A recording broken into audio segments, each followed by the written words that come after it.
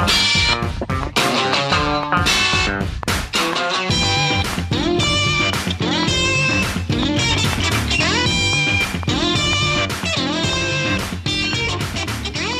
right, folks, you know you're in for a treat when you hear that tune because it's time for another week of the Rec Poker Podcast. Holy cow, folks, we made it. It's Monday night. We're here hanging out over Zoom. I have the best freaking job in the world. I get to hang out with my poker pals and talk about poker every Monday night on the Rec Poker Podcast. This is the chats edition of the podcast, but it's going to feel like a bit of a forums edition because the guest this week is kind of the group itself, reflecting on some recent experiences in the World Series of Poker in Las Vegas. Looking forward to an event at Running Aces that's coming up right around the corner, and maybe taking some general questions from the YouTube chat. And of course, we're going to be giving away a prize tonight, just like we do every week. And without the one and only Chris Jones, we've got John Somsky running the production booth, and I'm going to pull my own magical dice out here and see if we can roll a couple ones en route to awarding a fantastic prize to a new winner tonight. So in case I didn't mention it, my name's Jim Reed. I'm Blusterini in the home game and at Rec Poker Jim on Twitter. And I'm one of the Wrecking Crew. The Wrecking Crew are the leadership panel here at Rec Poker. And if you want to find out more about me or the rest of the Wrecking Crew, you can go to rec.poker/crew. But fear not. If you're not near a phone or a mobile device or a laptop or a desktop or a tablet, you can just listen up because you're going to meet a few of the Wrecking Crew members right here, right now on the show. My name is Eric Jin. I am Rec Binkley on Twitter. You can find me playing in the home games as COM Binkley or posting in the forums just as Binkley.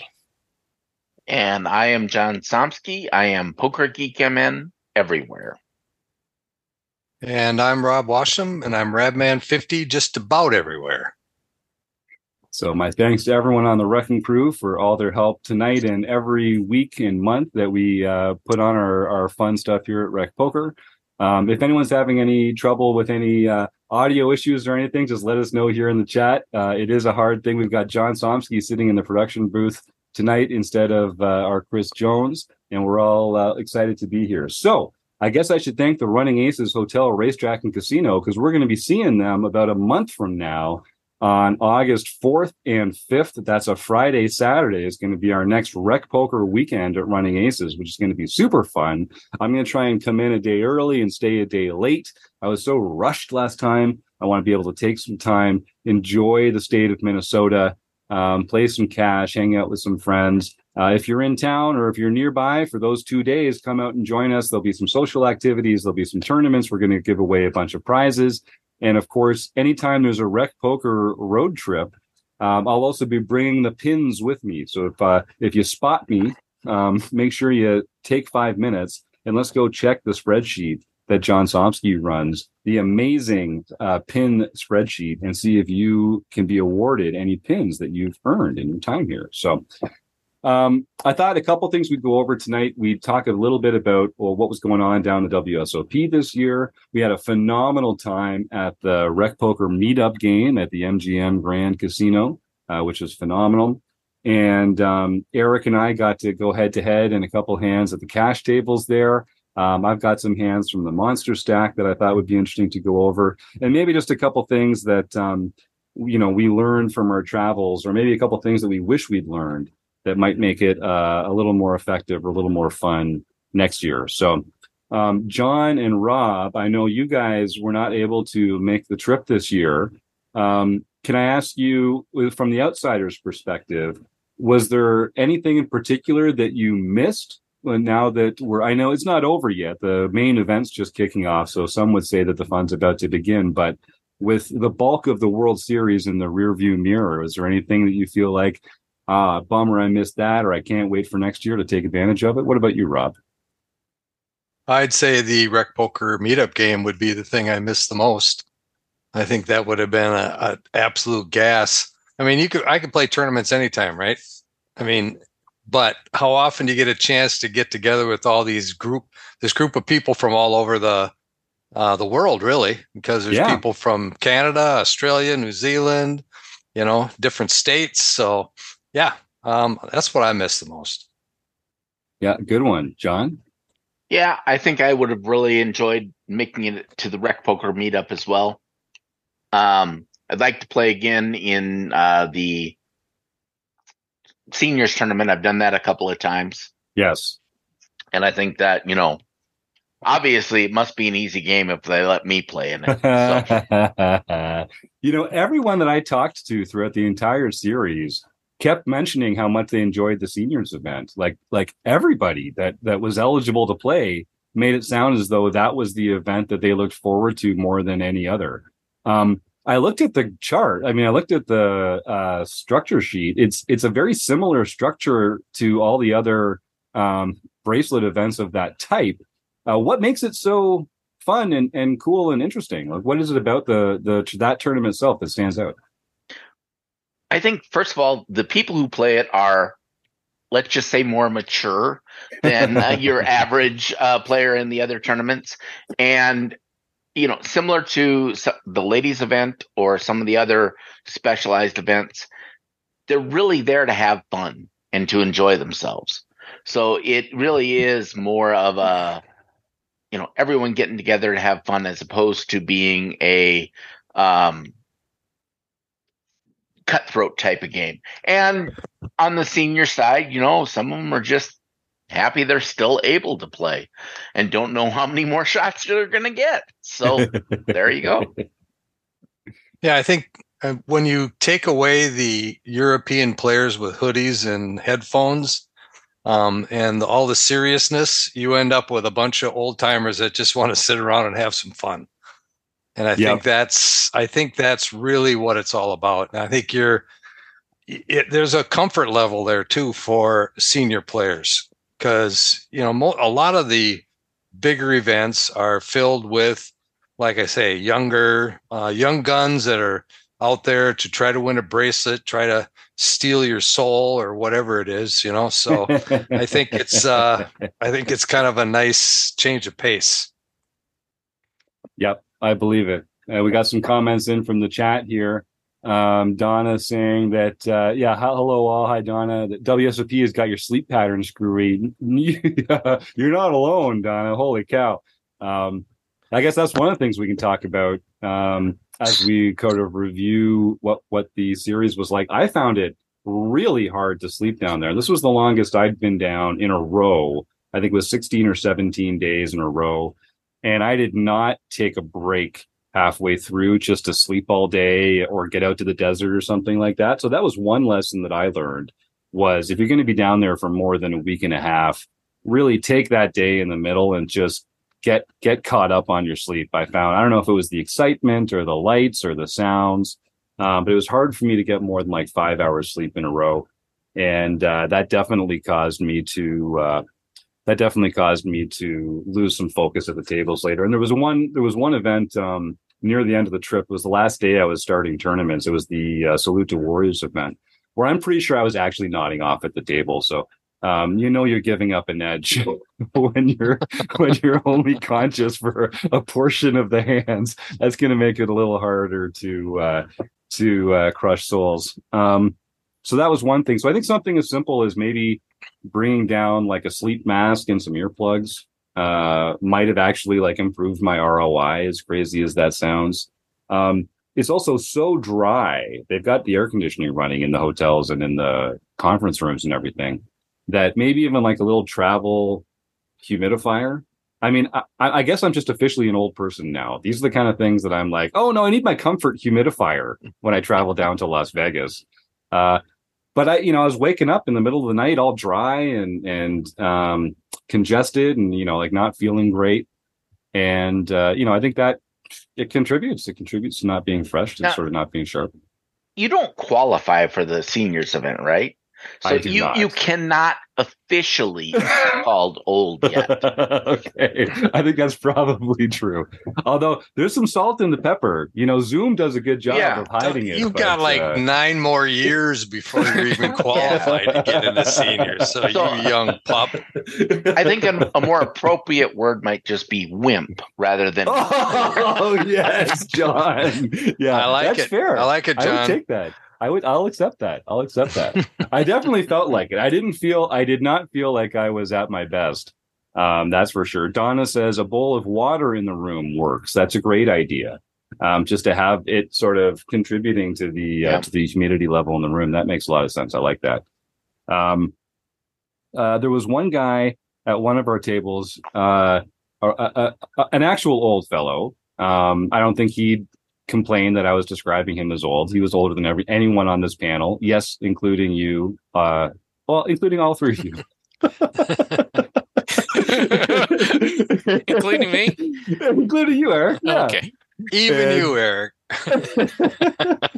And he had a whole, like, he had some gear that he brought with him to make sure he was comfortable. He had like a cushion to sit on because some of the seats in the ballroom aren't particularly comfortable. He had another inflatable cushion to put like behind his back so that he'd be able to like keep his posture. I thought that was really smart. I mean, one of the things that you got to do is just like know what you need, right? Like the more I do these trips, the more I realize like, yeah, it would be great if I could just come down there and be an Android and just not need anything and power fully on. But knowing what you need, knowing what is going to give you a little extra edge, I thought that was pretty savvy. A couple other rules or a couple other things that we haven't mentioned. We do sort of these WSOP prep episodes every year or two. One of the things that didn't make the cut this year, or that we didn't know in time, when you get a table change. So when you register, you get a slip with your table number and your seat number on it. And you go to that table and you've got this physical copy of where you're supposed to be. So after break, you know where to go. When they break the tables, you just get sent to a new table with a table card, and you no longer have that hard copy. So this didn't come up with me, but one person did mention, and I thought this was a good enough idea to mention it on the show. Take a photo. So take a photo of your seat card, or take a photo just before you go. Just look up and take a photo of the table sign above your table so that when you come back from break, you know where you're going to be, because some people definitely didn't do that. And you're wandering a room with, I mean, it's not hyperbole to say like 1,000 poker tables. It's going to be hard to find that spot. Eric, you're nodding your head. Yeah, I can definitely see that. And I did hear of that. I didn't actually take a picture because I did text somebody to say, "Hey, I'm at this new table." So I was like, well, if I forget, I'll know I text somebody so I can look back on my text. But yeah, somewhere on your phone or to record it. That's somewhere. A good one. And there have been more than one stories of someone coming back and finding someone else playing their stack, when they get if they get back a little bit late from break. So you got to be careful of that. Yeah, because it's not just you that might be confused, right? Someone else might be confused and end up in your seat. So that was one thing. The other thing I would say is, take a photo of your chips when you go on break. Take a photo of your chips before you go on the color up break. I don't know if they're admissible if it gets to the point of having some, issue, but it's just got to help. It's got to help having a little extra evidence on your side. If you can do a timestamp or something, that probably be better. I think if you are concerned about that and you come back and realize that your chip stack is inaccurate, you can go to the dealer and they'll call the floor, and at the least, if they're, if you're convinced enough and you show them a picture, they can go back to the cameras and look to see what happened, because the cameras are playing all the time. So, if anything, I'm taking a picture. I'm going to post it on some social media anyway, or for my own records. So, and that's a habit that I don't know. I have to kind of decide how involved in social media I want to get. For me, social media is Twitter. I just love the hellscape. Apparently, we'll see how long we have it. But I'm a pretty active tweeter at the tables, and so I tend to, like Eric's saying, my table number, my chip stack, those are usually going out before break anyway, because I want people to be sending the run good to the right seat. That sometimes that's been a problem where I've changed tables. They're still sending the run good to the old table, and then I'm not getting it at the new table. And that's how you bust tournaments, folks. It's just that simple. You need to make sure the run good's going to the correct seat. But I kind of struggle a bit, and I'd love to know your take on this, gang. The more you're into that, there's an element of you just don't have as much focus to be paying attention to what's actually happening at the table. Is there like a perfect balance to be struck there, or should we just have our phones away and just be paying attention only to the table all the time? What do people think about that? So one thing I noticed, some dealers are actually I had one deal that stood out, and he was correct. He was a real stickler about phones away. He was like, as he dealt, it's like, hey, phone's down, because everybody is involved in the hand. Once you're at fold, then you can pick up your phone. But he was real good about reminding, real stickler about that, which I think was good. But unfortunately, it's inconsistent. Some dealers don't care about that. But I was just wanted to put that in. It does slow the game down when everyone's got their phones out and have to take that extra time to put it down, then deal with their cards. John? Yeah, I think it really matters on the type of person you are. There are some people who, by getting into the community aspect, in other words, sharing their things on social media and interacting them, that energizes them and allows them to play better. For me, I find it more of a distraction. Mm-hmm. So I don't tend to do a lot of social media when I am playing, because otherwise I will tend to start playing on autopilot, and not really thinking through my hands on. I played enough poker that it is super easy for me to play on autopilot, but I don't play super well on autopilot. So I really do need to be concentrating. That makes sense. Yeah, I think I generally, on breaks, I might, send an update to people that know I'm playing and are interested. Other than that, I'm not on social media at all during the playing session. If I pick up my phone, it's generally to take a note of what's going on at the table. Mm-hmm. Well, that's actually one thing I want to talk about, Rob, because you're so good at taking notes at the table, paying attention to the action, making notes on players.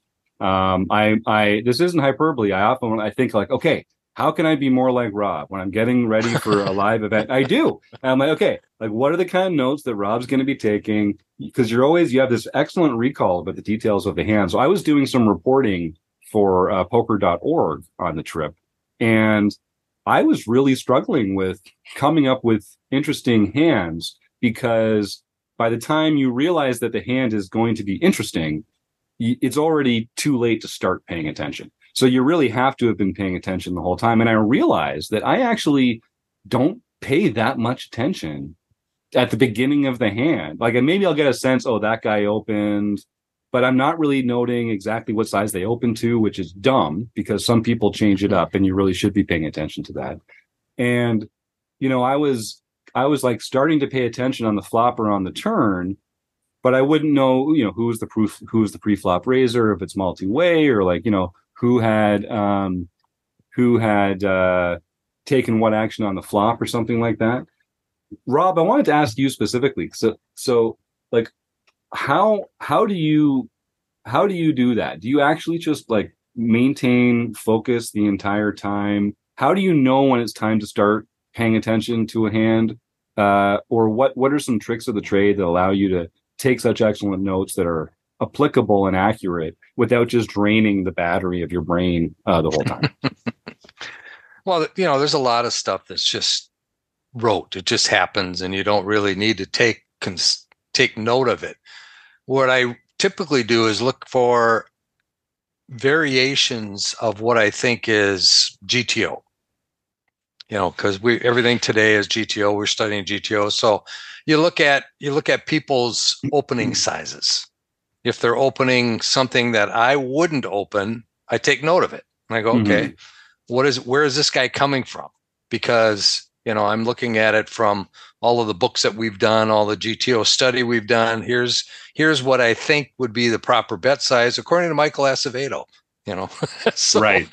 So when somebody's not doing that, I'm wondering, okay, what is he doing? Why is he doing it? And then anytime, if you get a couple of limpers and then somebody raises to 3 big blinds, you go, well, what is he trying to accomplish with that 3 big blinds? Does he just know that he's supposed to open? And so he's just opening his normal size. He's not paying attention to the fact that there's limpers. So I look for those oddities. I don't look for the standard stuff so much. If I see a guy opening 2.5, the big blind's calling, it's a standard bread and butter spot, and the big blind gets a flop like ace queen seven, and he bets, he's going to bet 100% of the time at a small sizing, and then the big blind folds. You go, okay, that's standard, no big deal. So I'm always looking for the things that are not standard, and I'm taking note of that more than the other stuff. Yeah, that makes a lot of sense. Because if it's mostly what we're looking to do is we're going to assume that people are acting normally, because that's what our assumptions typically lead us to do. And then the question is, we just need to pay attention when they deviate from that norm, and right. and in which direction, and that kind of thing. So that makes a lot of sense. So yeah, and I did enjoy that. I enjoyed submitting some hands to poker.org's first hand hands program. It's the first year they're doing that, and that was cool. Had some fun stories coming out on the poker table. Folks can go check that out. I documented most of my stuff on Twitter. So if people want to go, I'm at Rec Poker Gym, and scroll back for a couple of weeks. You'll see a lot of posts around hands in the tournaments, or various stories or fun things that I enjoyed when I was down there. So folks can check that out. A couple another thing that I do when I'm logging my tournaments. Yes. I'll start at the beginning of the tournament. I'll put in what my chip stack is and what the blinds are. And then I'll, if there's something interesting happens, I'll put a little note of what happened, if there's a big hand or something. And if nothing happens, well, the next thing on my one note will be what my stack is at the next blind level. And then every blind level, I just kind of update. And then in between, if there's any interesting hands, I can put them in, and I don't have to concern myself with my note of saying what the blinds are, what my stack size are, because I've already gotten that at the beginning of each blind level. I love that. So that's kind of how I can go back and track how I did throughout the tournament, and what big things have happened. Yeah, I do it similarly. I use my notes app in my phone, and I'll make a new app for each, or I'll make a new note for the tournament that I'm in. And then, like you say, Rob, I just put, when the blinds go up, I write them in. And if there's a hand, that blind level, it appears there. And if there isn't, you just see the next blind level. And that's great. It helps to keep them organized. And you never have to worry about the actual chips counts pre-flop, which does make it easier. A couple other things that, they occur to us every year where we're down there, but I'll just say, table your hand. Just table your hand every time, even if it's bluffing, even if, you didn't win. I saw a few people get really upset because someone else tabled and they thought they folded, so they mucked, but then they looked more closely at their opponent's cards and realized they had a bigger two pair or something like that. Once they're mucked, they're mucked. So table your cards. And the other part of that would be verbalize your action. I saw several times, especially in the Paris room, the 100s, the 500s, and the 5000s were all like a dark brown or a dark red or a black, and they looked very, very similar. And there were a few times where someone put out 5,000 chips saying that they were 500 chips. Eric saying, yeah, he's one of them. He's one of them. Yeah, it happens to the best of it. I mean, I've done it. I did it last year. And it was that thing where I actually had aces. And so people thought I was angling because I'd used the bigger chips, but I was just flustered and picked the wrong chip size. Eric, what was your situation? Yeah, it's funny because at our table, again, it was I played the seniors deep stack. Well, you're not old enough to play the seniors. Oh yeah, I am. Actually, when I sat at the table, the guy next to me looked at me. He's like, "You're 50." I was like, "No, I'm older than 50. Not much older, but I'm older than 50." So you had, So they were just we were just talking about, about the colors, and what I noticed, on these chips, right there's these just subtle. It's one's like tan, one's brown, one's like orange tan, like close. And on the chip, it's in big letters, says WSOP. And then the smallest of letters, it says 100, 500, 5,000. And yeah, we had just did it, and I threw out, and then I was like, "Ugh, I hate when I misclick live. It's Yeah, the just live the misclick. live misclick, and everybody's looking at me. And after everybody folded, because I made it this ridiculous 10x pot bet, right? And they're like, we were just talking about that. I was like, yeah, I know. And later on, I did it with aces opening. I'm like, Yeah. And when it happens, you have to like pretend it's on purpose, right? You have to like try and pull it off in real well, time. I mean, so yeah, there's nothing for you to do, really. Is I right? usually just say, "Oh shit!" right. Yeah.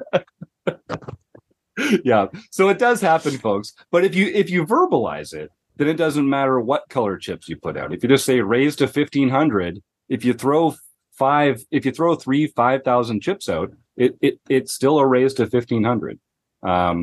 So that's just one. Just verbalize. And if you're, sometimes if you're worried about like giving away a level of excitement or stress in your voice, then I guess there's an argument. But then just look really closely at the chips in those moments. I think my biggest thing is I forget about the one chip rule sometimes. Yeah. And I'm going to go to raise, and I'll throw in the chip to raise. And then as it's hitting the felt, I go, oh, raise.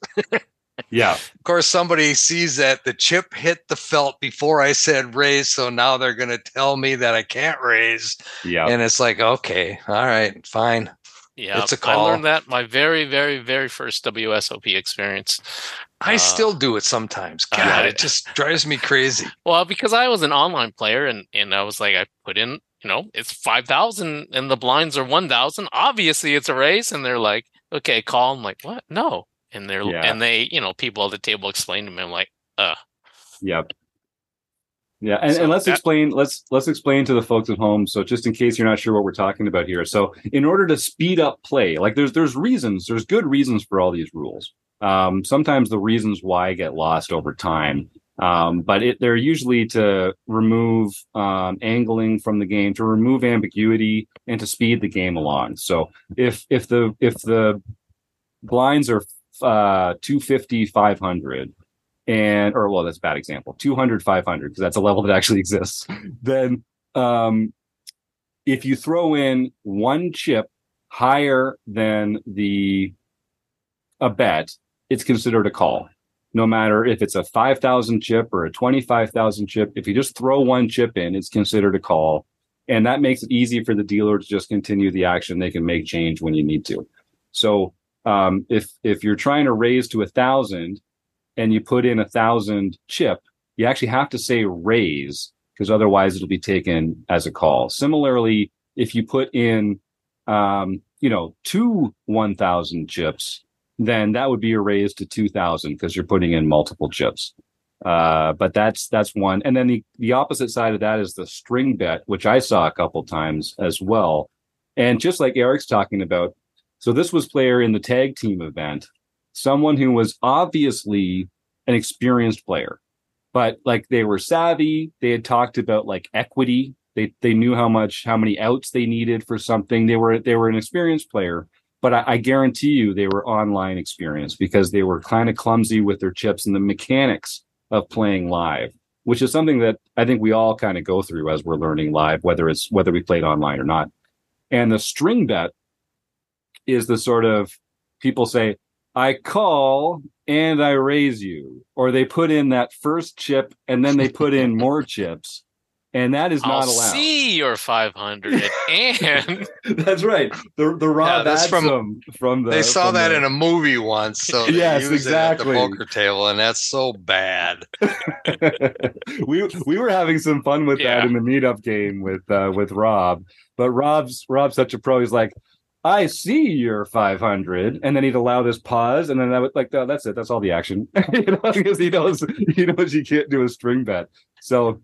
Similarly, if you like reach over the bet line or the pass line with a bunch of chips in your hand, you're not allowed to just like slowly drip them down onto the table and then stop when you start to see a negative reaction from your opponent. So it has to be kind of clear motions, again, if you're not going to verbalize, use the exact number of chips that you intend to use. And that's just another way that we kind of remove some ambiguity, remove some angle shooting from the game. Almost all the time these days, it's an accident when something like that happens or an oversight. But there are rules against it to protect the security of the game. So we're getting some fun comments here in the chat. Gibber, the real Jim, says, yeah, that Nevada climate is dry. I have to constantly drink water. That would be another tip. Make sure you get that water bottle filled. So I was traveling with mine, and they were really good. They had water out at all the tournament spaces. So you could go fill your bottle. And don't be shy about that. I would say that's definitely something to stay on top of. Luke O'Driscoll, I expect, says, I've seen people take a selfie from the table of the stack with them behind it. Yep, that's perfect. That makes sense too. Especially if you can like include the tournament clock somehow in that or something like that. I can see that would be even more helpful. Ben says he tried to like every tweet. Yeah, thanks, Ben. That's awesome. Luke says one of the Wrecking Crew once mentioned an app or a keyboard that was good for note taking. We did talk about that in one of the forums editions. It was Kim Kilroy, and it's the Hand History keyboard. And if you go to the App Store, it's free. HH Keyboard is the name of it. If you download it and install it, then you can use it in all the different apps that you use to take notes in. And it's got like clubs and spades and hearts and diamonds and like river and turn and stuff like that. I think there's more than one version of it, or app, because I saw Kim's and I had one that was just slightly different. So I think there might be more than one available, but it's go search it out. Definitely, it's useful. Definitely worthwhile to download it. It's free. I personally use OneNote because with OneNote, I can access it on my PC and on my phone. So it automatically will upload into the cloud and I can just call it up on my PC. So when I'm looking later on to do some analysis, it's very easy to do on my PC. Nice. So that's why I like to use an app like OneNote. Good thinking. John, did you have something there? I did earlier, but now I can't remember so much. Keep fishing. Oh, I remember. I was just going to mention that when you're playing live, you have to be aware of where you're playing and ask about specific rules. For example, at some places, if you bring chips in your hand and bring them forward, then that entire chip stack is your bet. You are not allowed to cut out chips and bring anything back. Where I play here in Minnesota, I typically am able to bring out a stack, cut some out, and then say the amount. When in doubt, just verbalize your action before you do anything, because then that will take precedent. And if you accidentally say 5 million when it's 1,000, 2,000 level and no one has 5 million chips, the dealer will allow you to correct yourself then. Whereas if you just are putting the chips out, then you're kind of stuck with whatever action you happen to take. Yep. We got a couple other questions from Luke here in the chat, and this is right in what we're talking about tonight. So he said tips for note taking or recommended apps, that kind of thing. I think it kind of depends what you're taking notes for. So if it's something like this where I'm taking notes on hands because I want to review them later or share them with my friends or bring them on the pod or take them to a coach or something, then I like this way that we're doing it here. Using a note app and kind of putting the blinds for each level in. I think whatever app you use for that, that's a good way to do it. If you're playing cash games, then you're typically going to be taking notes on players more than on hands because you're going to be playing. I mean, depending on the game. What a lot of the times when I play cash, I'm hoping to be playing with these players again. So I try and make notes that'll make it easier for me to remember how to play with them. I actually use an app called Trello for that because you get individual cards that you can kind of put in a column.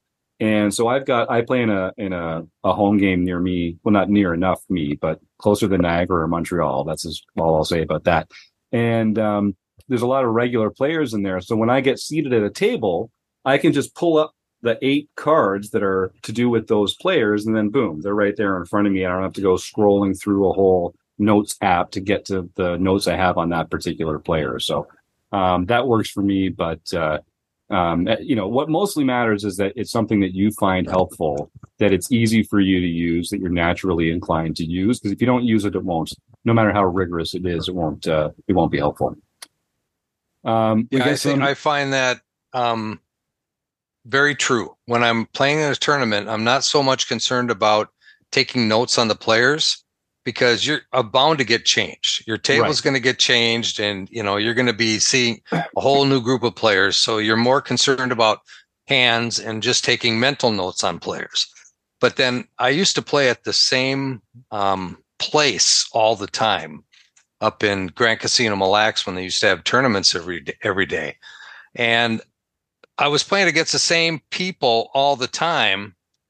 So I would be taking notes on people in those tournaments rather than hands that I played, because I know I was going to see these people again next weekend and the next weekend. And anytime I played, I'd see the same people. So it depends on what your action is, what you're trying to take note of, the people or the hands. And that'll kind of give you an idea of how to take notes. Yep. Luke says he uses a note program, but he's not mastered a shorthand method, and it's clumsy and time consuming. Yeah, so I think a hand history keyboard might help with that, Luke. And then just doing it more, just getting more reps in, that'll help as well. The shorthand, you're the only one that needs to understand it. So be as brief and short as you need to make it go quickly, and for you to be able to recall it. Just try and make sure that you get the numbers right, you get the suits right. You can probably put the pieces together yourself afterwards. Another tip would be make pretty bare bones notes while you're at the table, but allocate some time at the end of the tournament to actually review your notes and fill in the details then. You're probably still going to have some of that information fresh in your mind, but if you go to sleep and wake up the next morning, it's going to be too late to put all the details down at that point. So if you feel like it's too draining or taxing to be doing a real robust reporting job in real time, just put a skeleton down there and give yourself permission to fill it in at the end of the night. But then you go make sure you do that, even if you're feeling dumb or angry because you busted, which is what happens like 85 to 90% of the time we enter these tournaments, right? So that was another thing, I guess. You just have to remember how frequently losing is a part of this tournament schedule. I mean, you get your head around it. Only 10 to 15% of the players get paid. So 85 to 90% of the time you just bust with nothing. But it's one thing when you have a rough weekend, you play 3 or 4 tournaments and you bust them all and you're like, oh, it's variance, but when you're down there for a full stretch, most people are just going to go bust, bust, bust, bust, bust, bust, min cash, bust, bust, bust. It can be a pretty, negatively reinforcing experience if you're not really prepared for it. So you really have to. You're gonna know by the time you get back, if you didn't know by the time you got down there, just what that can entail. It can be a little tough. Some other comments here from the chat. A lot of people commiserating with us, Eric, about having made those mechanical errors. String bets or misclicks, live misclicks at the table. Those are always fun. Yeah, Ben says, I think it's an initiation playing live, putting in one chip, thinking it's a raise. Yeah, I think that's a good way of thinking about it, Ben. Now you're officially part of the club. Phil says, I get tilted when someone brings out a full stack and only bets a couple. Right, like when they bring forward a big stack of chips, they drop a couple in and then they pull it back. And that's another thing to look at from room to room, like John was pointing out. Some of the another thing, we're talking about tournaments mostly, but at the cash tables as well, straddle rules will differ widely from casino to casino, and some of them are pretty weird. Like some of them having to do with what positions can or can't, or does the action start on the small blind or under the gun after, or does it skip the straddle if there's not a raise in front, or there's a lot of different ways that can be organized. So that would be another thing to just ask your room, because everyone has their own rules there. Donna says my notes would be explicit note, deadhead, etc. Yes, that's right. Hey, that kind of stuff can help too. We have to put people in boxes. Phil says, my brain doesn't work fast enough to write down notes during a tournament. None of our brains work that fast. But I think your brain, Phil, works fast enough to be able to jot down a couple details of it just to flesh them out later. And if you were someone who did have any friends, then maybe you could share them with some friends afterwards. Like I'm not sure that's actionable for you in particular, Phil. But maybe one day, keep it up. Keep being nice to people. Gibber says, bust, too soon, Jim. Yep, I hear you, buddy. And Donna says, hand history for me is a nope. Can't even remember my name sometimes. Never mind remembering where I've left my keys, phone, and glasses. Yeah, that's right. But that's why you need the notes. That's why you need the notes, because our minds are terrible narrators. Like when I get back from a session, maybe a couple hands, if I'm feeling real salty about how they turned out, they'll be burned into my brain. Maybe Eric and I can get into one of those a little later. But otherwise, I definitely need to be making some notes, or else I'm not going to remember. The one other thing that occurred to me, well, there's two, I guess. The one thing was in these MTTs, you're always racing the clock, unless they're like 1 hour levels. And if you go back to at Rec Poker Gym, you'll get a sense of how much I enjoy 1 hour levels, those sexy 1 hour levels. But unless they're 1 hour levels, the blinds are going to go up faster than you think, and you're kind of racing to maintain a stack that has fold equity. And it's easy to get into the trap where you're playing, you don't want to be reckless. You're waiting for your spot. You've got 25 big blinds, so there's no rush. And then you get down to the blinds go up, and now you've got 19 big blinds, and then you go card dead for like 2 orbits, and now you've got 14 big blinds, and now you don't have any fold equity, and you actually have to have a good hand if you're going to shove, because otherwise, like, people are not going to be afraid to snap you off and eliminate you from the tournament.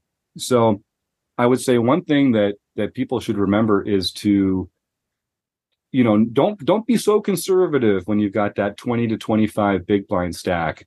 Don't be afraid to dust it off there, because if you don't take a shot there, you're going to be soon in the point where you really have to make a hand, and making a hand is the toughest way to win a hand in poker. So you don't want to put yourself at the mercy of the poker gods that much. Rob, you look like you've got something to. I think Phil Hellmuth would take exception to that. Oh, he's the master of the short stack, and if you read the news lately, he just made his 17th World Series of Poker bracelet. Amazing, yeah. Yesterday, so yeah. But he's a short stack ninja kind of guy, and I don't think he would agree with you that he waits for the right spot to do it. He's not just going to arbitrarily say, "Oh, I got an ace. They got 20 big blinds. Let's go." Right. So. I think there's different, and I guess it depends on your competition too, who you're up against. But I don't know. I think there's times when you can wait for those spots. You don't have to be overly aggressive when you're at 20 big blinds. But I know what you're saying. There's times where you're in a turbo and you want to get, you need to make something happen, but I just want to caution people. It might not necessarily be the right way to go. No, I appreciate that. And I don't mean to say take a negative EV spot, but if it's one that you're sort of on the fence about, should I or shouldn't I? Just look up at the tournament clock and see how much time you've got left. Because once you do get short, as Rob is saying here, I think, there's good ways to play a short stack, but most of them involve having a good hand. Once you get short like that, you just lose some of the fold equity that then you really do have to be patient. You really do have to wait for an actual, big plus EV spot, because you're just not going to be able to add that kind of fold equity to it.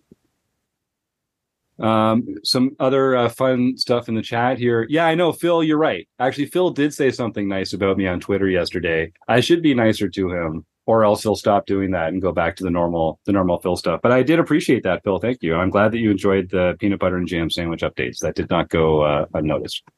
Yeah, and Donna says, make sure you fold jacks pre. That's a pretty good rule.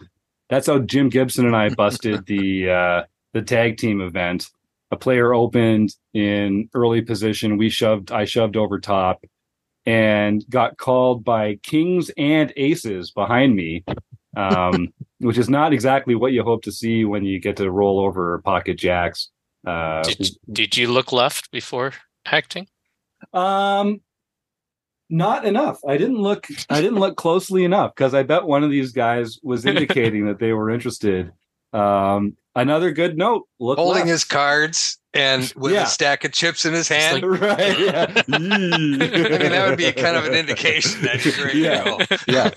That's a good point, especially in an event like the tag team, which is a pretty soft field, I find, because a lot of good poker players are playing with their significant others or their brother or their sister or their buddy or something like that.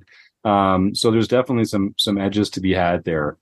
Yeah, Gibber says the tag team was the only tournament I was in that I didn't bust. Bazing! Yes, I took that mantle on for Team J Squared, unfortunately. So Jim was consistently bringing chips together. He'd take a seat, put a bunch of chips together. He'd go take a break, and I'd sit down, lose a few, maybe get some of them back. It was generally we were both doing okay, but every time I sat down, I had more chips than when I'd left, because Jim Gibson was really doing his magic there. You probably do a lot better if you just any hand that you're going to lose fold pre. And that's a good idea. That's a really good idea. I should what be solver employing that told more you that often. there, John? Yeah. It's just common sense. Yeah. In fact, as I'm so fond of saying, if you just win every flip when you're the short stack, you don't even have to get greedy. You don't even have to win the flips when you're the big stack. But if you just always win the flips when you're the short stack, things are going to go pretty well for you. Like, you really focus on winning those. If you had to pick, those would be the pots that are really most important. Well, you should be a little more precise, because it's not necessarily flips. You want to win all of the all-ins. All-ins, yes. Right? Because you may be dominated, so but you need to win all of the all-ins. Great point. Yes, thanks. That's a really you good may point. be dominating, and those don't always work out the same way you like it. True. Very true. Very true. And yeah, congratulations to Phil Hellmuth. I guess my second favorite Phil. There you go. On his 17th bracelet. I'd be excited if I was you as well, Philip Razor. Okay. So the last thing that I wanted to, this is something that I wish I had maintained in my mind the whole time, because this did come up a couple times. As you get short stacked, you sort of look down at your hand and you're like, oh, this is the hand. This is the time I'm going to shove. I've got a pocket pair, or I've got, a decent ace, or really like king, queen, or something like that. And then the action starts, and someone or a couple people take an action in front of you, and you're already primed to put your chips in the middle, because like you've already decided this is the hand, but it doesn't have to be the hand. Like if you've got the perfect hand to open shove, but someone opens in front of you, that doesn't mean you've got the perfect hand to 3-bet shove. And just because you've got like pocket jacks, and you've decided you're going to put your last 18 big blinds in, if someone opens under the gun and someone else 3-bets them, like you're allowed to fold and wait for a better spot in some of these spots. Like, I was in a spot where it was open under the gun, 3-bet from early position, cold 4-bet for middle position, and I had jacks, and I just like happily threw them into the muck. I wasn't going anywhere near that mess. But there was another spot where I had pocket 3s, and I was getting really short, and I was in late position, and I was like, this is the hand. I've been waiting. I hadn't had a hand in like 4 orbits or something. I was just going to steal some blinds. And then someone opened in early position. And I was just like, all right, well, this is my hand. Let's go. And it was I didn't have to take that chance. I did end up losing the hand. They had 2 overs. So it was like the best possible scenario for me. But like, I put myself in a position where the best possible scenario is I'm flipping against 2 overs, and every other hand they have is a pocket pair, and I'm crushed, and they're never folding. So it just wasn't the right way to do it. So the advice that I've given before, I wish I'd taken myself, is you can look at your cards if you want to early, but don't get married to an action. And what you really should be doing is not really looking at your cards at all. Heaven forbid you give away some tell to the rest of the table about how excited you are or not excited you are. But Also, it kind of taints your analysis of the action as well. So I think the best way to play poker is to observe the action and then decide what is the range of hands that I would take a call with, what are the range of hands I would take a raise with, and then look down and see, is your hand in one of those ranges? And if it's not, don't like pretend that it's a good idea to take that action with it just because you wanted to. This is how like Nate Mavis used to talk about the poker playing. You know, look down, see the action, decide what range of hands would be best, and then look at your cards and see if they fit into that range. It takes a lot of work. Yeah, discipline, and you have to actually like build the ranges in your mind. But that's good practice too.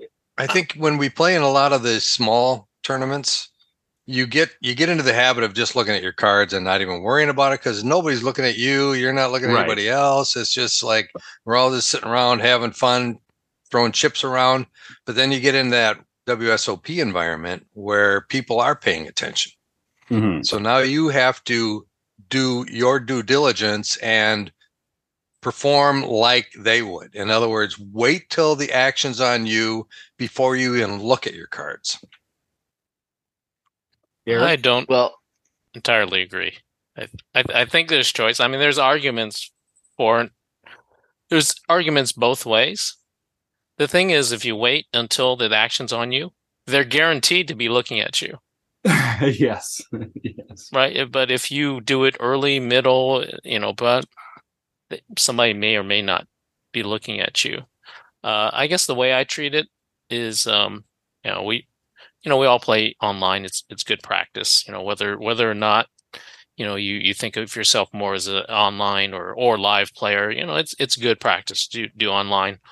How many of us don't look at the cards, wait until the action's on us on online? So for me, I have more reps of, I know my hand, and then I watch the action. So for me, that feels natural.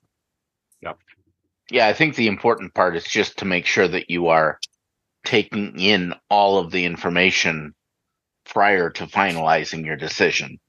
And one way, a crutch that people can use when playing live to help with that is by adding your cards as the last piece of information, because then you're more likely to take in everything else. And I think for me, I kind of need that crutch sometimes because you know me, my chips are like magnetically attracted to the middle of the table. So I will often find myself like shoehorning my hand into a range that it might be a real tight squeeze for it to really get into that range, if you know what I'm saying. Where if I had like already decided, maybe I would let myself off the hook there and just, grumble fold instead of calling or instead of raising or something. So maybe that's more of a Jim thing. But I think you're right. And to Eric's point as well, if you look earlier, you also have more time to decide. You have more time to think about what are the actions that you could take. Maybe you're going to use that time. If you're thinking, oh, like this is a good 3-bet bluff candidate, then, maybe someone opens in front of you and you got a little more time to think, oh, that guy's been opening a lot,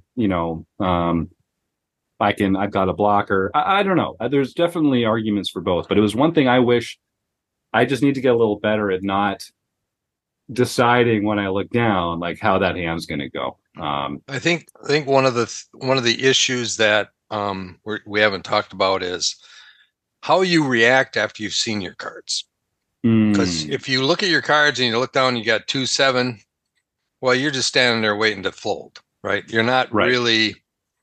So are you stoic enough in every instance that nobody else can get a read on what your potential action may be? You sit there with aces and all of a sudden you sit up straight and you're looking around, you're looking at your chips. How many do I got? How many has he got? I'm going to get some chips, or you got 2-7 and you're standing there with your cards in your hand waiting to fold and put them in the flop or in the muck. So that's the only caveat I'd say about looking at your hands too early.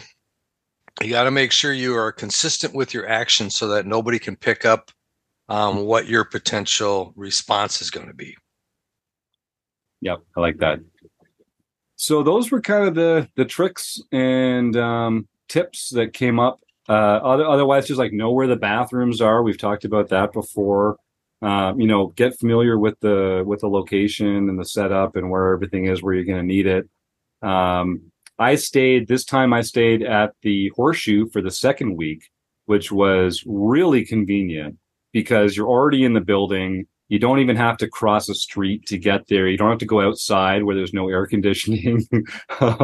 And you can like even make it back to your room on break if you want to use your own bathroom or something like that. If you want to get some cold water out of the fridge, you can take the elevator right down to the food court in the morning. If that's where you like to get breakfast. I just thought that was super convenient. I've stayed at the Flamingo before, which is right across the street. And that's also very convenient. They generally give good rates there. Some of the Flamingo rooms are a little run down, but they've renovated a bunch of them. And I stayed at the Link for the first week of my trip. And the Link's a little further away, but you basically just cross a little courtyard and then you're in the Flamingo. And then you just walk through the Flamingo and you cross that street again. So I'd say that was also convenient. So I used the monorail while I was there. Oh, yeah. I actually found that useful once you know where the stations are. Yes. When I first decided, okay, I'm going to do the monorail, it's a bit of a trek to really find it. But once you do finally find it, then it is pretty convenient. As long as where you want to go is on the route, which the Horseshoe is. Yeah, the Horseshoe is, the MGM Grand is, I think Sahara is, like for the strip stuff, it is safe. I took it a few times on this trip, just where it was so hot outside. I had to lug stuff around, like merch for the meetup game. I didn't really like to go through that. So like $5.50 for a monorail ticket felt pretty good. And I also found that was pretty easy. So I'd encourage people to do that. Shout out to Doug Behrens, who was my roommate at the Horseshoe. We had a fantastic time. It's typical of these events, like you hardly ever see anybody down there because you're just playing until you bust. And then if you're me, usually it's early enough in the day you can still go get on a cash game list and go have some fun over there. So we tried to do like breakfast. So we had a few people show up for a Rec Poker breakfast. That was super fun. And we had our Rec Poker meetup game, which I guess we can get into next, which is great. And of course, I should say shout out to Taylor Moss, who was my roommate for the first week at the Link and the mastermind behind the Rec Poker vlog, which was super fun. And Taylor did all the heavy lifting. But if people want to get a sense of like the color of what the trip was like, if you go to our YouTube channel, there is a Rec Poker vlog playlist with 5 episodes from that first week that Taylor put together. Those were great. Thanks, Taylor man. did a great he job. He really did. He did. We had back when my kid was pretty young and he had a neighbor kid. We called him Too Slow Tommy because whenever his parents would call and say it's time to come home, he would take him forever to put his shoes on. Oh no! What was going on? Oh no! Yeah.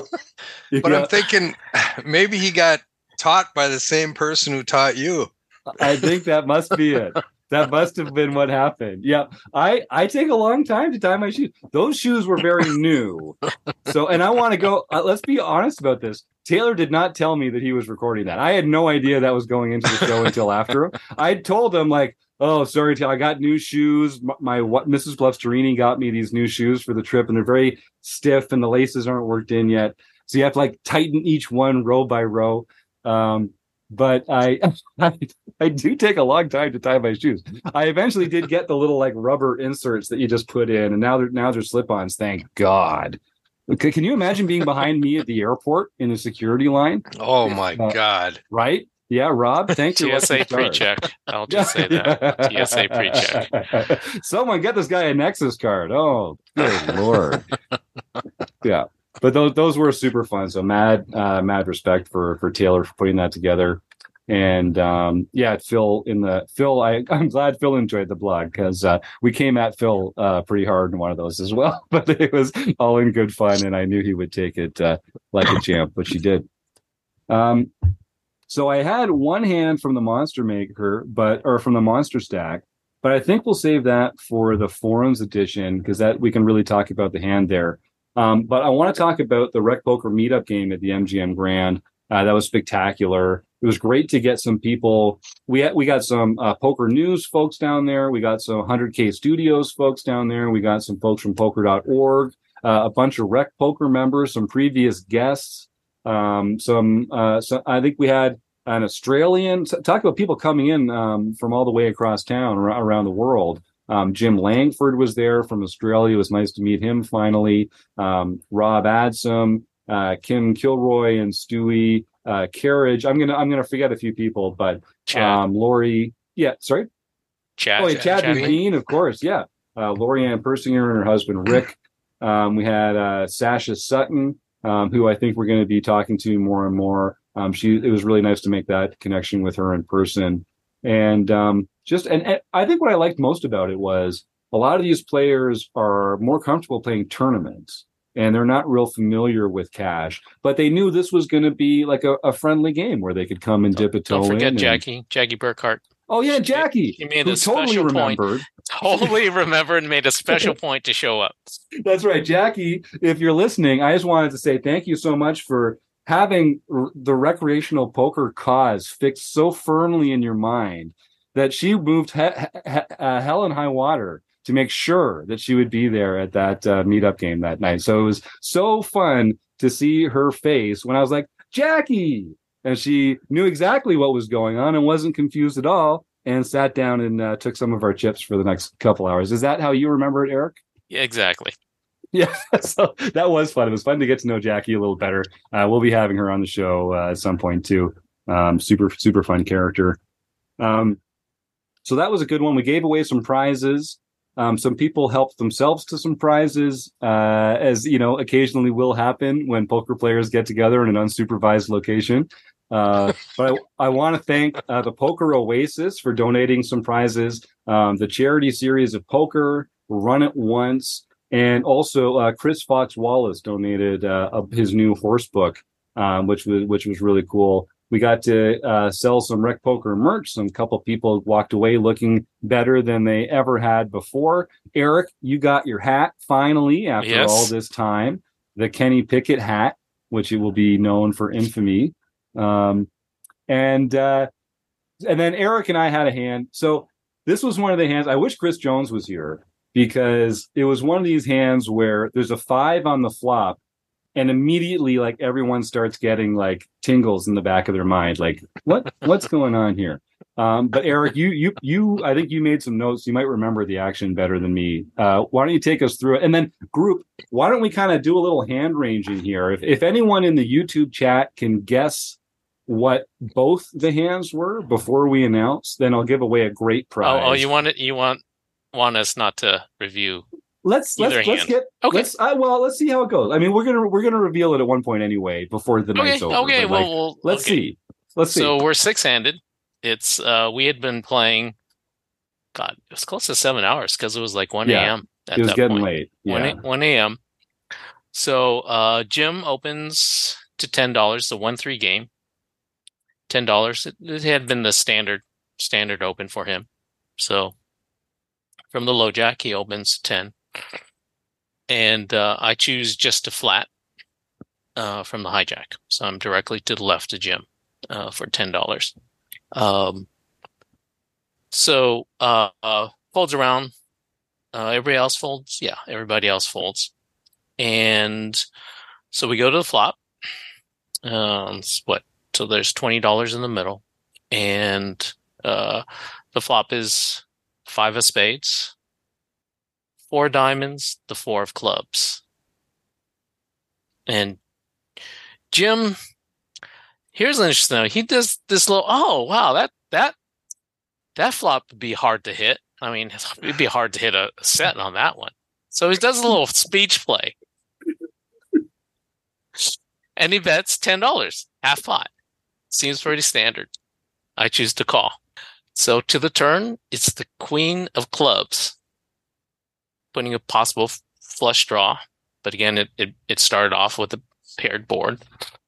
And here's you're gonna have to help me with the betting. I believe you bet like 25, maybe. I think that's right. Just slightly more than half there, I think. Okay. Yeah. So Jim bets 25. It was 25. It was exactly Yeah, 25. it was 25, yeah. Because I click it back to 50. Oh, so dirty. So dirty.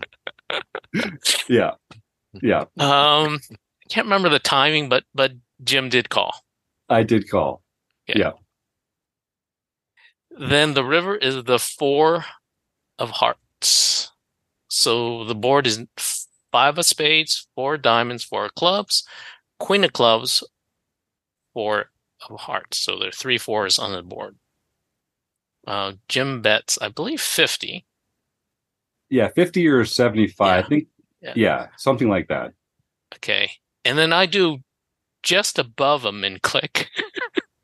I think I go 110. Yeah.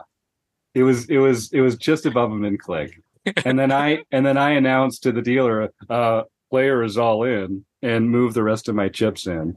Which wasn't that much more than that at that Yeah, point. it wasn't. Yeah, I had Jim well covered because I had been. He's been sitting on my left for an hour. Yeah, he had me covered. I've been running really very well. So I looked at the board,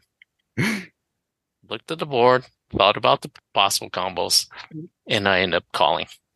All right, so this is the spot where Jim Gibson has made a spectacular guess in the YouTube chat already. Eric, why don't you announce what your hand was? 5 of diamonds, the 5 of clubs. Of course it was. He had the Chris Jones, and he was just like that min click on the turn. Eric, when you click that back on the turn, I was like, he's doing the Chris Jones on me right now. It was so clear in my mind that you had pocket fives. And you're not going to, so Jim Gibson guessed correctly. I'd opened ace 4. And that offsuit. Offsuit. It was offsuit. It was offsuit. That's a horrible open. That is horrible, Jack. That's horrible. I'd like to see your range chart, Jim. Where that's an acceptable open from the low jack on a six-handed table. That is horrible, but it's actually stronger than I expected him to be.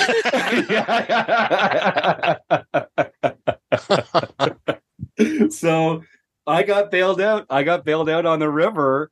The case one outer, literally a one outer to get. I did the equities. You did the. Yeah, you ran that one. You ran that one in the solver, Eric. Yeah, it was a pretty special. So Jim Gibson, you've been guessing all sorts of stuff right. We got to get you some amazing prizes, sir. I know you're coming to Running Aces in August, so let me buy you dinner or something. You've been on fire lately in the Twitter guesses and on the podcast for sure. Eric, how much equity did I have like on the river there? Did I have, what was on the flop? You had 4.6% equity on the flop.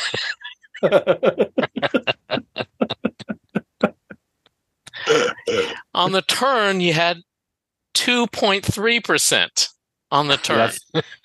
Yep, that's why I just smooth called that click back. You know, I really wanted to realize that equity. But of course, you had 100% on the river. So I mean, and when you flipped it over, I was like, oh shit, he has queens. I'm like, right. And when you flipped it over and I didn't see a queen, I'm like, what's going on? He does not have the 4th 4. Oh, you took it like a champ though. You didn't get like disgruntled or like that's poker. I've actually yeah, there's value in just accepting it and moving on. It's true. Yep. Especially when it's amongst such good friends, you know. Although people at the table's like, are you guys still friends? Oh yeah, people were checking in. People like wanted to see how we were doing later because there was one other hand where I think I hit top set and you had an overpair where no, you cracked my aces with queens. You hit I a set. did. Yeah. Yeah. You can ask Jamel. I only make I sets. know. Like, Yes, people he think is. I'm a good Like, poker player, but I just make a lot you're of as sets. tall as I expected, but way luckier than I could have imagined. Oh, fantastic. So Oh man. let's go back to the turn. Was that where you said, "Oh, I know exactly what he's doing. He has pocket fives," and you Call. still decided to call? Yes, I did. Okay. Yeah. Yes, that's right. Do as I say, not as I do. That popular piece of advice. I was very, very confident that he had pocket fives. But you never know, like, what part of you is just projecting that because it's Chris's favorite hand, because we make all this fun about pocket fives. You know, I thought he could have had a worse four, maybe, or he could have had like.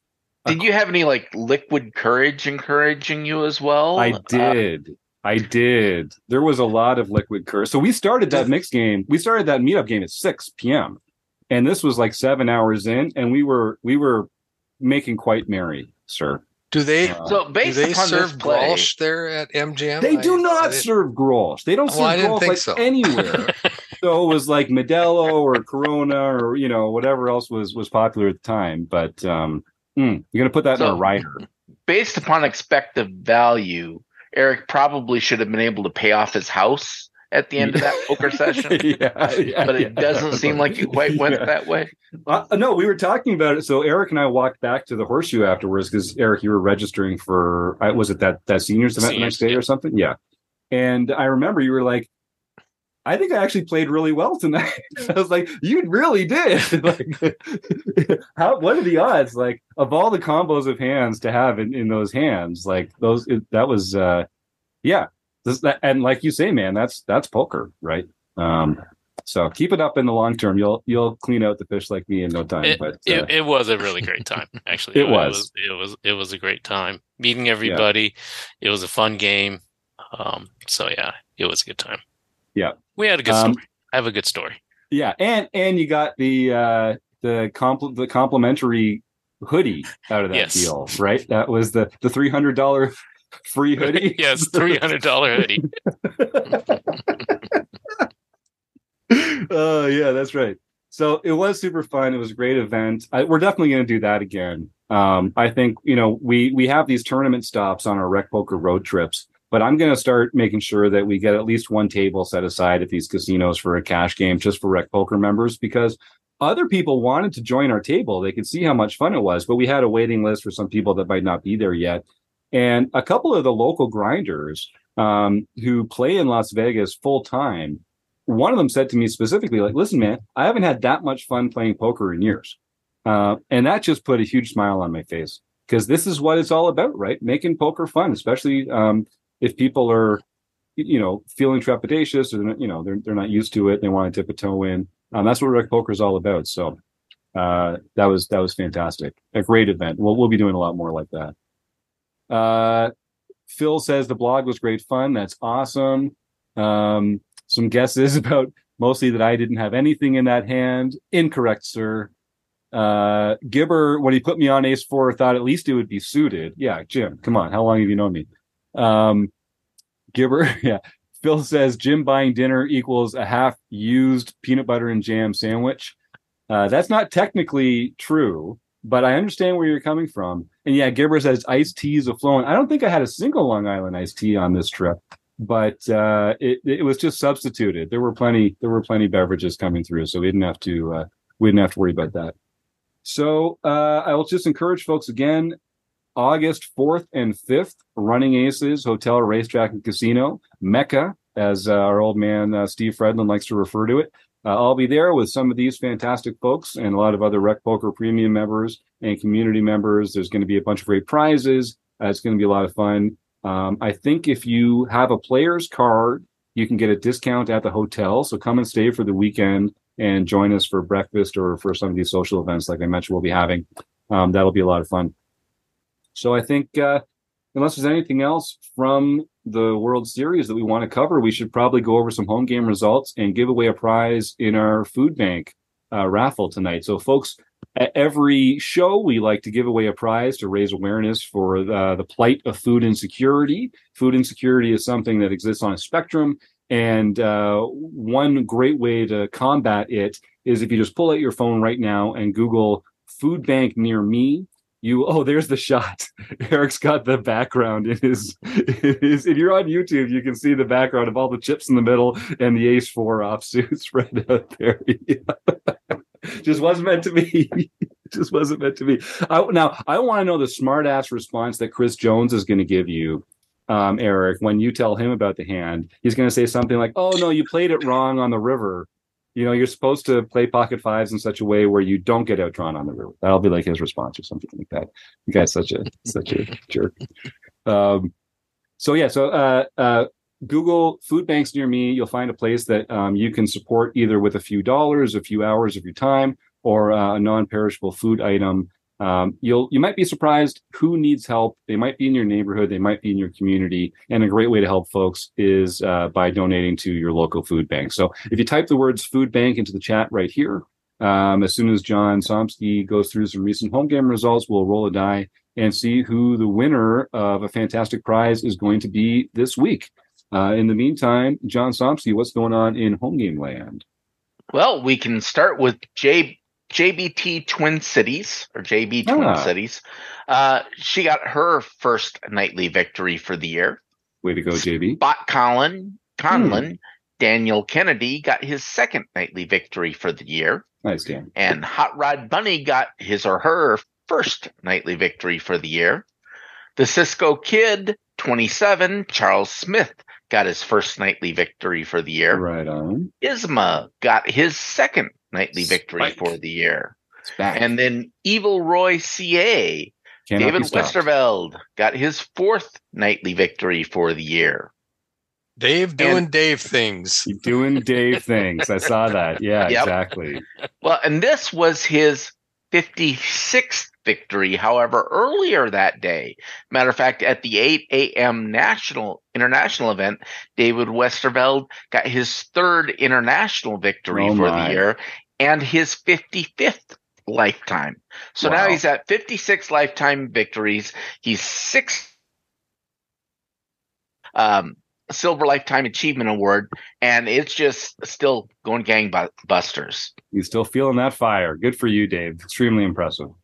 Then we have Jasper Jr., Pat Berry, got his third international victory for the year. And because I went out of order, Poker Geek MN John Somsky got his second daily mixed victory for the year. Then John Lancer, thank you, won the LPP event. So he can contact info at rec.poker for his free month at Learn Pro Poker. That's right, John Lancer. Congratulations. Send that email, info at rec.poker. We'll set you up with a free month at Learn Pro Poker. You're going to love it there. And I am a little... I laugh every time I say this now. I have been in Vegas for the better part of the last few weeks, so I probably have not gotten back to a few people if you've reached out over that time. Phil, I know, for instance, you won the roll like 3 weeks ago. So while it's true that this is just a scam to get your email address in particular, I am going to make sure I get back to all the real winners and make sure that they get their prizes this week. So John Lancer, send that email, info at rec.poker, and we'll get you all sorted out. There's the shot. There's the angle. Look at that. There, if you're watching on YouTube, you can see, Eric wishes he could block that ace 4 out of existence. But yeah, that's how it looked. It was a beautiful, beautiful thing. A beautiful, beautiful thing. It sure was. Yeah. John, congratulations on your win. I'm glad that you're still dipping a toe into these and finding your way to the finish line. It hasn't become this is like 3 years of running our home game club, and you still find yourself titillated and amused. That's got to be a good sign, I think. Yeah, I still enjoy playing. I wish I'd win more, but I still enjoy playing. Hey, it's the toughest free poker home game in the world. Yep, I mean, it's a tough game. It's tough to win. It is a tough game. I play it 2 or 3 times a week at least, and I haven't been, I've only hit the winner's circle twice this year. Mm-hmm. It's a tough one. And folks, remember on Tuesday nights, every Tuesday night in July, all you have to do is play in our Play Money home game league like you would normally, and you'll be accumulating points towards the 100K leaderboard contest. So this is your last month. This is the last chance you get a chance to do this. If you have the most points out of our league on Tuesday nights in July, you'll win your way into a qualifying tournament the following weekend where you can win a $1,000 entry into a Run Good event, a live Run Good event sometime later this summer. So don't snooze on that. If you're only going to play one night a week, join me in the OPA on Tuesday nights. There's always a fun group in there. We have a great time while we're playing, and you can win some real prizes, just like on the Sunday night tournament, winning that LPP prize. And I want to give a big shout out to Eric Romo. I missed the last couple pods live, but I've been catching up as they've come out on the air. Did I hear correctly that he had a three-peat last week? 3 in a row. Wow. To the best of my knowledge, I don't believe that has ever happened. No, I think that's the first time. So hugely impressed by that. Way to go, Eric. Romo goes by GF Hawk, I think, in the home game club. So congratulations to you, sir. And thanks for continuing to be a longtime premium member and for your support. And folks, if you're enjoying the show, nothing would make us happier. Give premium membership a try. If you use the code RecPoker, it only costs you $5 for your first month. I guarantee you're going to find more than $5 worth of value in our premium membership materials. So, and even if you never get it involved, it's a really nice way to support the show, to let us know that you appreciate what we're doing. And it helps me buy John Somsky a cup of coffee about once a quarter for all his help in the home game club. So please don't hesitate if it's crossed your mind. It's always a good time to help us out by giving premium membership a try. Use the code RecPoker and get your first month for only $5. Okay, so I see 3 people here in the food bank drive. I'm going to roll a 6-sider, Chris's least favorite die. Phil, the RRRCCC, and then Luke O. Let's see who the winner is this week. It's a 2.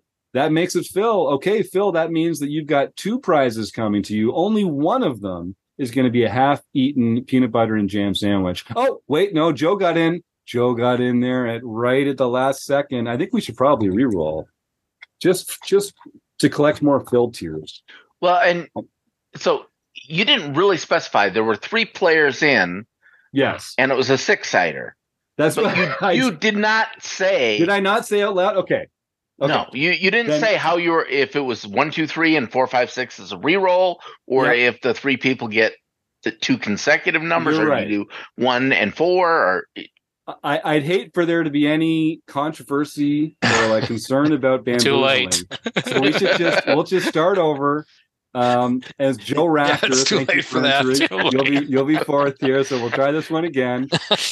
Phil is being really nice though. He says being a Rec Poker premium member is the greatest achievement of my life. Phil, that's kind of you to say, but I don't think that's even true. I think you haven't peaked yet, my friend. I can't wait to see what that turns out to be. Okay, I hope I roll a 1 for Phil here because he deserves it. But if I don't, couldn't happen to a worse guy. Let's see what we get. It's a 2. It's a 2 again, which means the RRRCCC, who has won before. So congratulations. All right, tell you what. The RRRCCC, send that email, info@rec.poker. You're going to win a prize. And Phil, you know what? Send the email. We're going to take care of you, Phil. It seems wrong not to. We did roll it earlier. I could get out of it. John Somsky made a really good point, but I'm just so happy to be home. I'm overflowing with generosity and love here. Let's give 2 prizes away this week. I think that's the right way to handle it.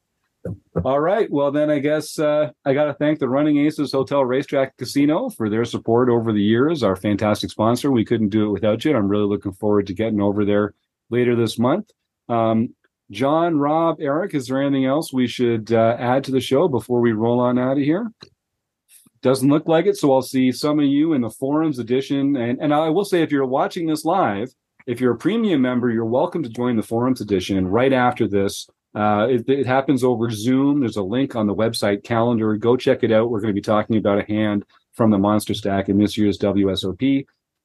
But thank you to Rob, Eric, and John. Thank you to Taylor and Doug for being my roommates. Thank you to everyone who made the WSOP as much fun as they did. And thank you to you, the listeners. You make it all happen. So we'll see you next week.